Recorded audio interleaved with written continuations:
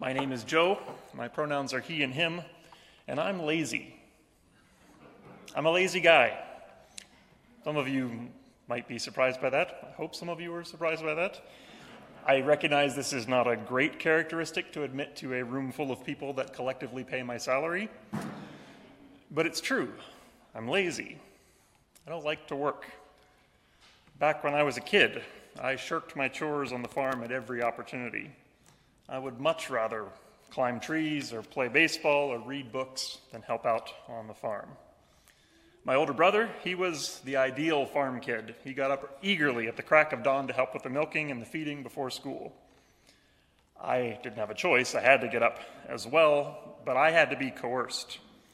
When I was 13 or 14, I put up such a stink about getting up at 5 a.m. with the rest of the family that eventually my parents agreed to let me sleep in until 6. I know. Hard life. Whenever everyone else would leave for the barn, I would stay in bed, quite content, and I got very good at just turning off my alarm and staying asleep. So good at that that my dad eventually wired up a phone ringer in my bedroom, just the ringer part, so that, not the handset, so that I had to actually get out of bed and go down the stairs in the farmhouse and pick up the phone and downstairs and hang it up. So he knew that I was out of bed. This was an effective way to get me up. Not so good for our relationship still, but effective. At school, I usually got very good grades. School came easily to me. I was proud of being smart, but I knew that I really wasn't doing my best work most of the time. Having fun, impressing people was more important than actually learning. So I daydreamed a lot. I cut corners when people weren't looking. I'm lazy. Wasn't until grade 10 that I found something that I really wanted to work hard for, the varsity basketball team. I did work hard. I busted my butt to make the team, to impress my teammates, to earn playing time.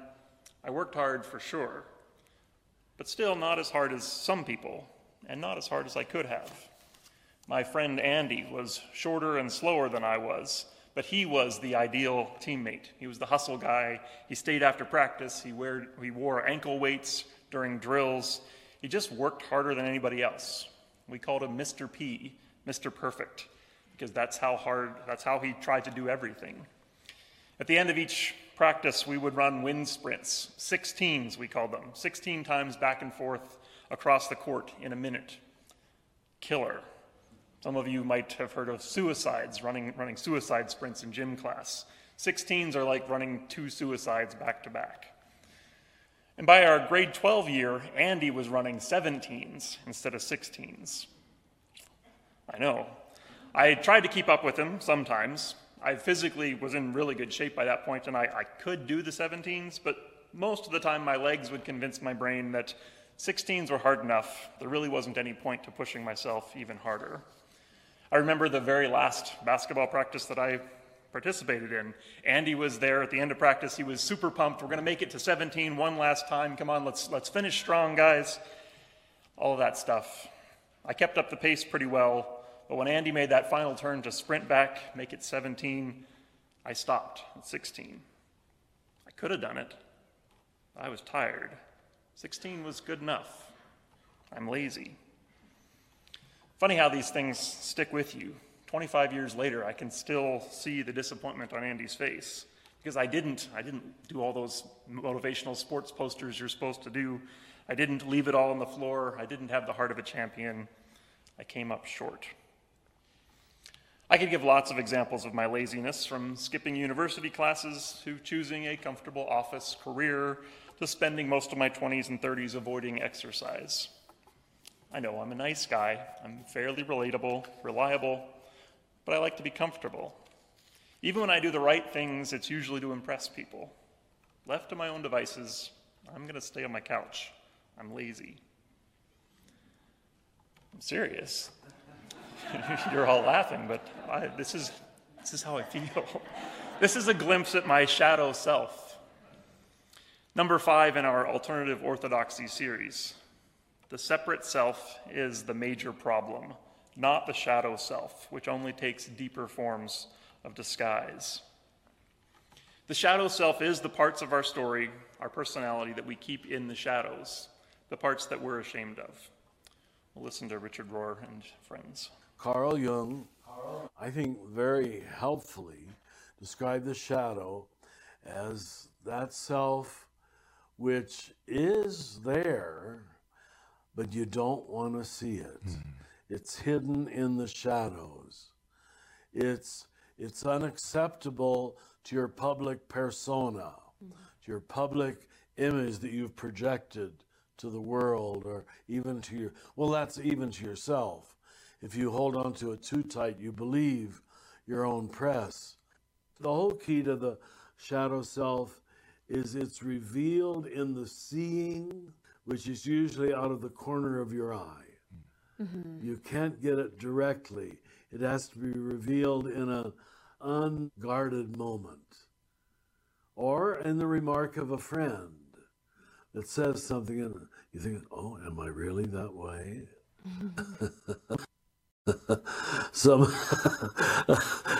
Forgive me, this is really embarrassing, because I've prided myself on being clean.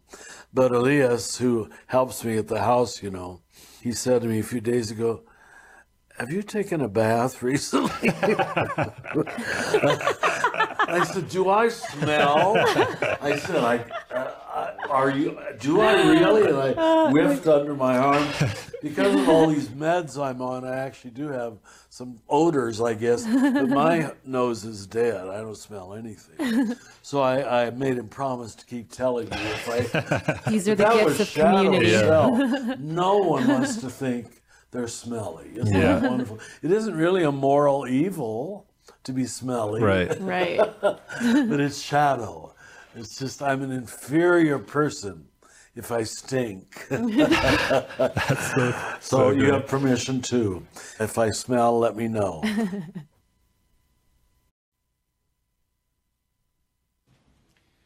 We put all kinds of judgments and comparisons onto our shadow selves. On the basketball team, I thought I worked pretty hard, and I did. Countless hours of practice, 3 years of learning skills and strategy and teamwork, and it left a huge mark on me. It was a significant transformation of my teenage years. But my transformation, my effort, paled in comparison to Andy. He was Mr. Perfect, I was Mr. Good Enough. He was a good friend, he didn't make a big deal about it, but his light revealed the part of me that I wanted to keep in the shadow, to hide from others and also from myself. I talked last week about morality and religion. The goal of religion is mostly about cleaning up our shadows, bringing them within the acceptable limits. If you stink, take a bath. If you're lazy, learn to work harder. God helps those who help themselves. Get that sin stench off of you. Dress up, put on your best outfit for church, behave yourself like a good Christian should. And that's all well and good. Right behavior matters. I need someone to tell me when I stink. Being on the team with Mr. Perfect motivated me to become a pretty decent basketball player at the time. We need rules and guidelines and reinforcement and role models to help us get our act together. But there are limits to how far that gets us. We all get tired. We all stink. And soon enough, at some point for all of us, the game becomes about pretending that we don't stink, about spritzing Axe body spray on ourselves instead of taking a shower, about cutting corners when nobody's watching. We clean up on the outside without actually changing what's on the inside. Or actually, as this tenet describes, we disguise the shadow self. We bury it deeper and deeper so that we're hiding eventually even from ourselves. The things we hide in the shadows are driven by shame. I'm guessing you wouldn't have too much trouble coming up with a list of things in your own shadow. Thought about handing out paper this morning and asking everybody to write down some things that are in your shadow, but that felt a little risky and heavy for a public space. My anxiety level goes up even thinking about that exercise. Our shadow selves can create lots of problems if we just leave them there. So we will talk in a minute about what to do with our shadows. But first, the separate self piece. Richard Rohr describes the separate self as the self that really believes in its individuality. I experience my body as being over here, yours is sitting over there, that I am me and you are you. That seems like a pretty basic truth of the universe, hey? You are you and I am me. We are separate entities. with distinct lives and personalities and strong boundaries between us. Good fences make good neighbors, all of that. And that's true to a certain extent, but maybe not as much as we might think. My baby Elliot is almost 6 months old. He's pretty dependent at this stage of life. I'm told that most babies don't even realize that they are separate individuals until sometime around this time, 6 or 7 months. Before that, I guess they still see themselves as just part of their mother, or maybe they just don't think about the distinction between them. I don't know what's going on in babies' brains, but I can see that happening sometimes, like when there's a loud noise or a sibling jumps out of nowhere.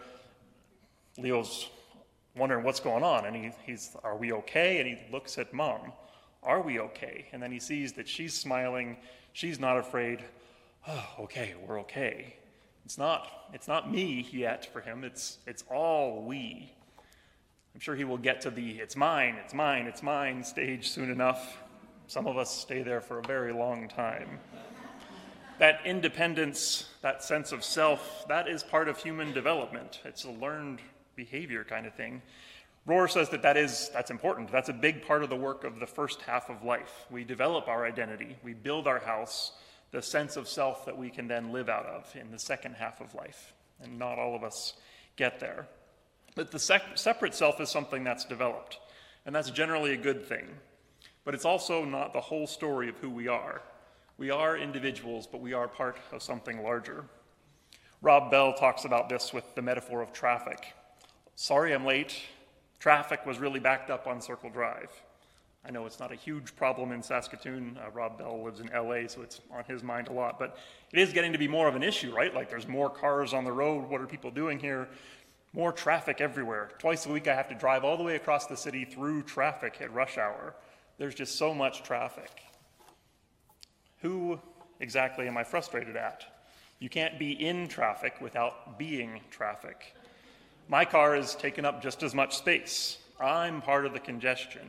I am traffic. Complaining about it, like I talk about it like it's this other thing, but I'm part of the thing. It's that way with everything. All individuals are part of communities.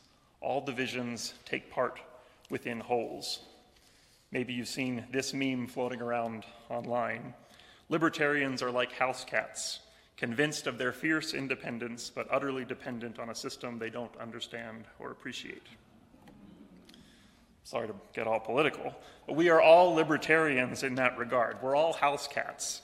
I wish my family wasn't like that. I wish, well, my company did really poorly. We underproduced last quarter. I wish my church did more of this and less of this. No, I am my family, I am my company, I am my church. The separate self is the part of me that denies those connections, that puts up walls between me and you and pretends, well, I'm alone on an island with my choices and their consequences. In Christian language, that is sin. The problem with the stuff that we hide in the shadows isn't that the flaws exist, but we sin and we let those separate us from the deeper truth of interconnection.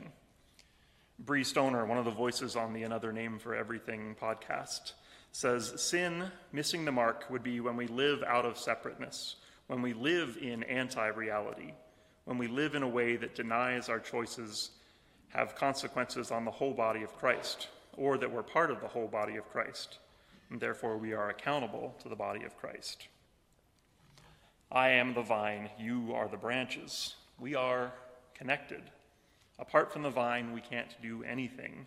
So don't separate yourself from your source. Don't cut yourself off from other grapes on the vine.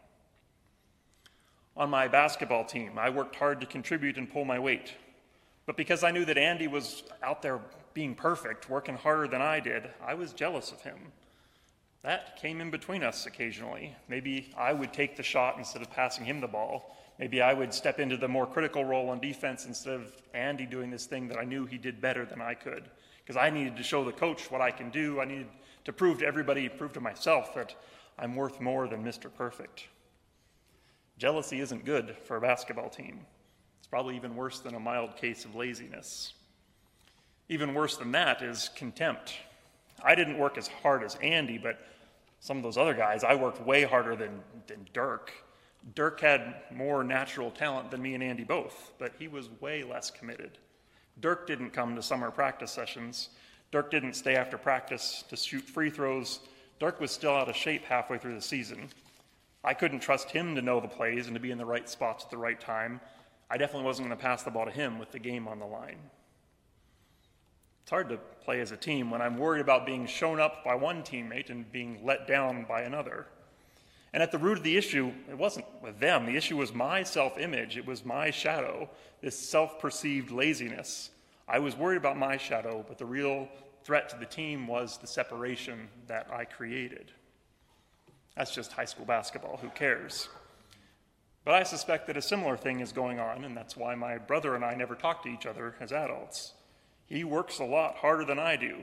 I'm pretty sure that everybody knows that. I know that he thinks less of me because I don't share his work ethic. I'm convinced of that, so we don't talk. I keep my distance. Likewise, I have a low tolerance for people that I perceive to be lazy and unproductive, whether that's falling for stereotypes about certain groups and cultures or frustrations with people who do things differently than I do.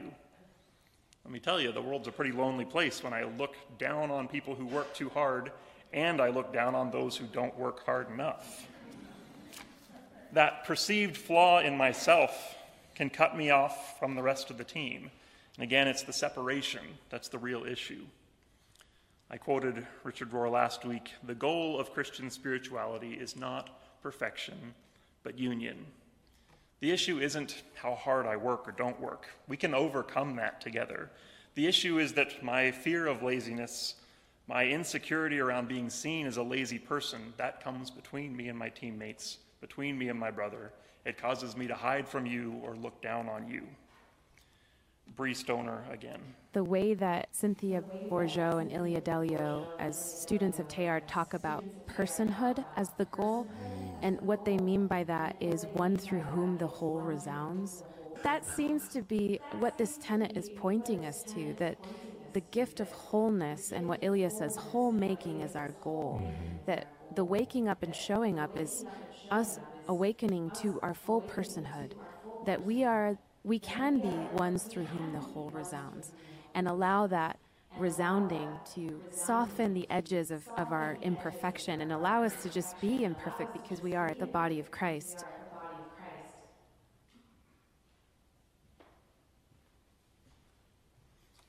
I think I'll just leave that up there for a while. The goal is personhood, to be one in whom the whole resounds. I hope you've had the chance to see a bell choir in person sometime. Maybe some of you have played the bells in a choir. It's very cool to watch. Every bell is a single note, and on their own, it's just one note. It doesn't really do very much. A single player can stand there for a long time without playing anything, for measures and measures, but they're still with the music. They're still following along. They're still connected to all the other players around them, so that they're ready to contribute their one note when the time is right. And yeah, the quality of the individual note matters. If a bell is out of tune, it's played not quite at the right moment, if it rattles or gives a thunk instead of a ring, it's not going to sound very good. But it's never about the individual. It's about the relationship between the individuals. It's about the whole piece of music resounding through each of the interconnected bells. And when that wholeness is the goal, that resonance, it works outwards with the choir and also inwards for the individual. As Bree said, softening the edges of our imperfections, making space for the divine impulse, the Christ in us. Some of us are learning about the medicine wheel from our indigenous neighbors. Again, that wholeness comes in the balance of the spiritual, emotional, physical, and mental aspects of our being. I think this is the same idea, finding what's within us in balance with what is beyond us, in the circles of the seasons, the circles of the directions, the capital C community of which we are a part. That can be a little abstract. It's subtle. And I can't give you a list of here's the things to do, because it's about perception, learning how to see. Bree Stoner again. Looking at this tenet allows us to see that we have to shift how we identify, that part of the path of transformation is to shift how we perceive ourselves so that we can begin to see ourselves as one through whom the whole resounds, as connected to the whole, as inextricable from the whole. The problem isn't that we sin or make mistakes or miss the mark or have a shadow or have stuff going on or are in process. That's not the problem. But that essentially the problem is that we perceive ourselves as separate from each other and the whole. Yep. And so it shifts the emphasis then. We're not trying to fix the issues. The machinery of being human isn't the issue, but kind of update our operating system to just perceive differently. Because the perception process seems to be what shifts or what needs to shift.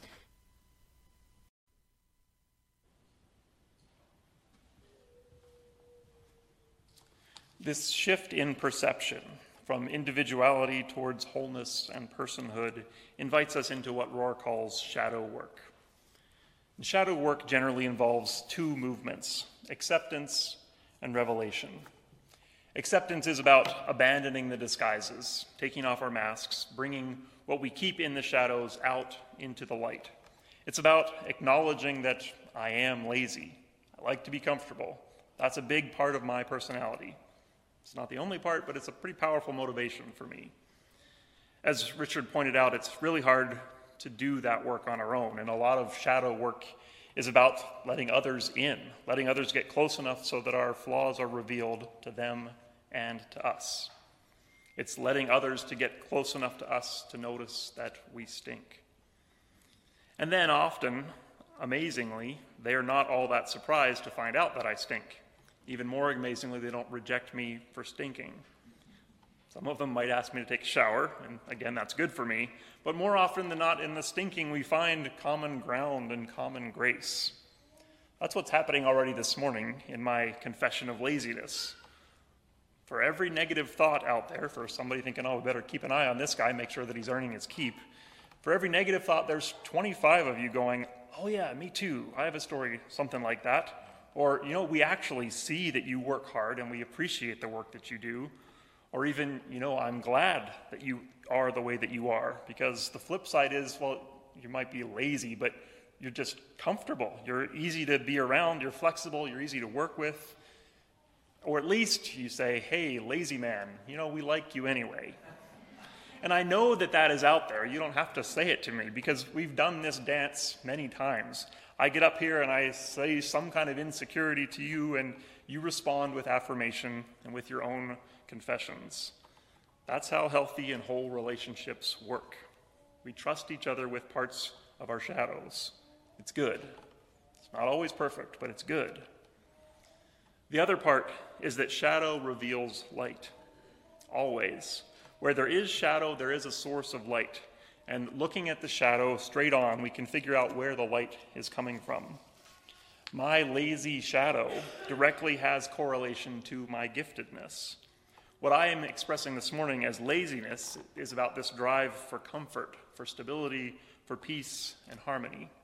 So yeah, I often avoid the conflict. I avoid the struggle. I look for the easier route. And that actually does make me pretty good to be around. I've got lots of practice at making things comfortable. I know the easy way to do things because I've been looking at it for myself. I'm good at smoothing out the bumps, making relationships work easily. Some people find me to be solid and reliable, a calm, grounding place for them, because I have sought out that calm, grounding, comfortable space for myself. I know where the comfy seats are. I know how to find the good snacks, and I'm happy to share. So I'm lazy and I am hospitable. I'm full of empathy and grace. My shadow points to my light. I've been talking about myself too much this morning, but I hope that you can see this going on with your own shadows as well, whatever they might be.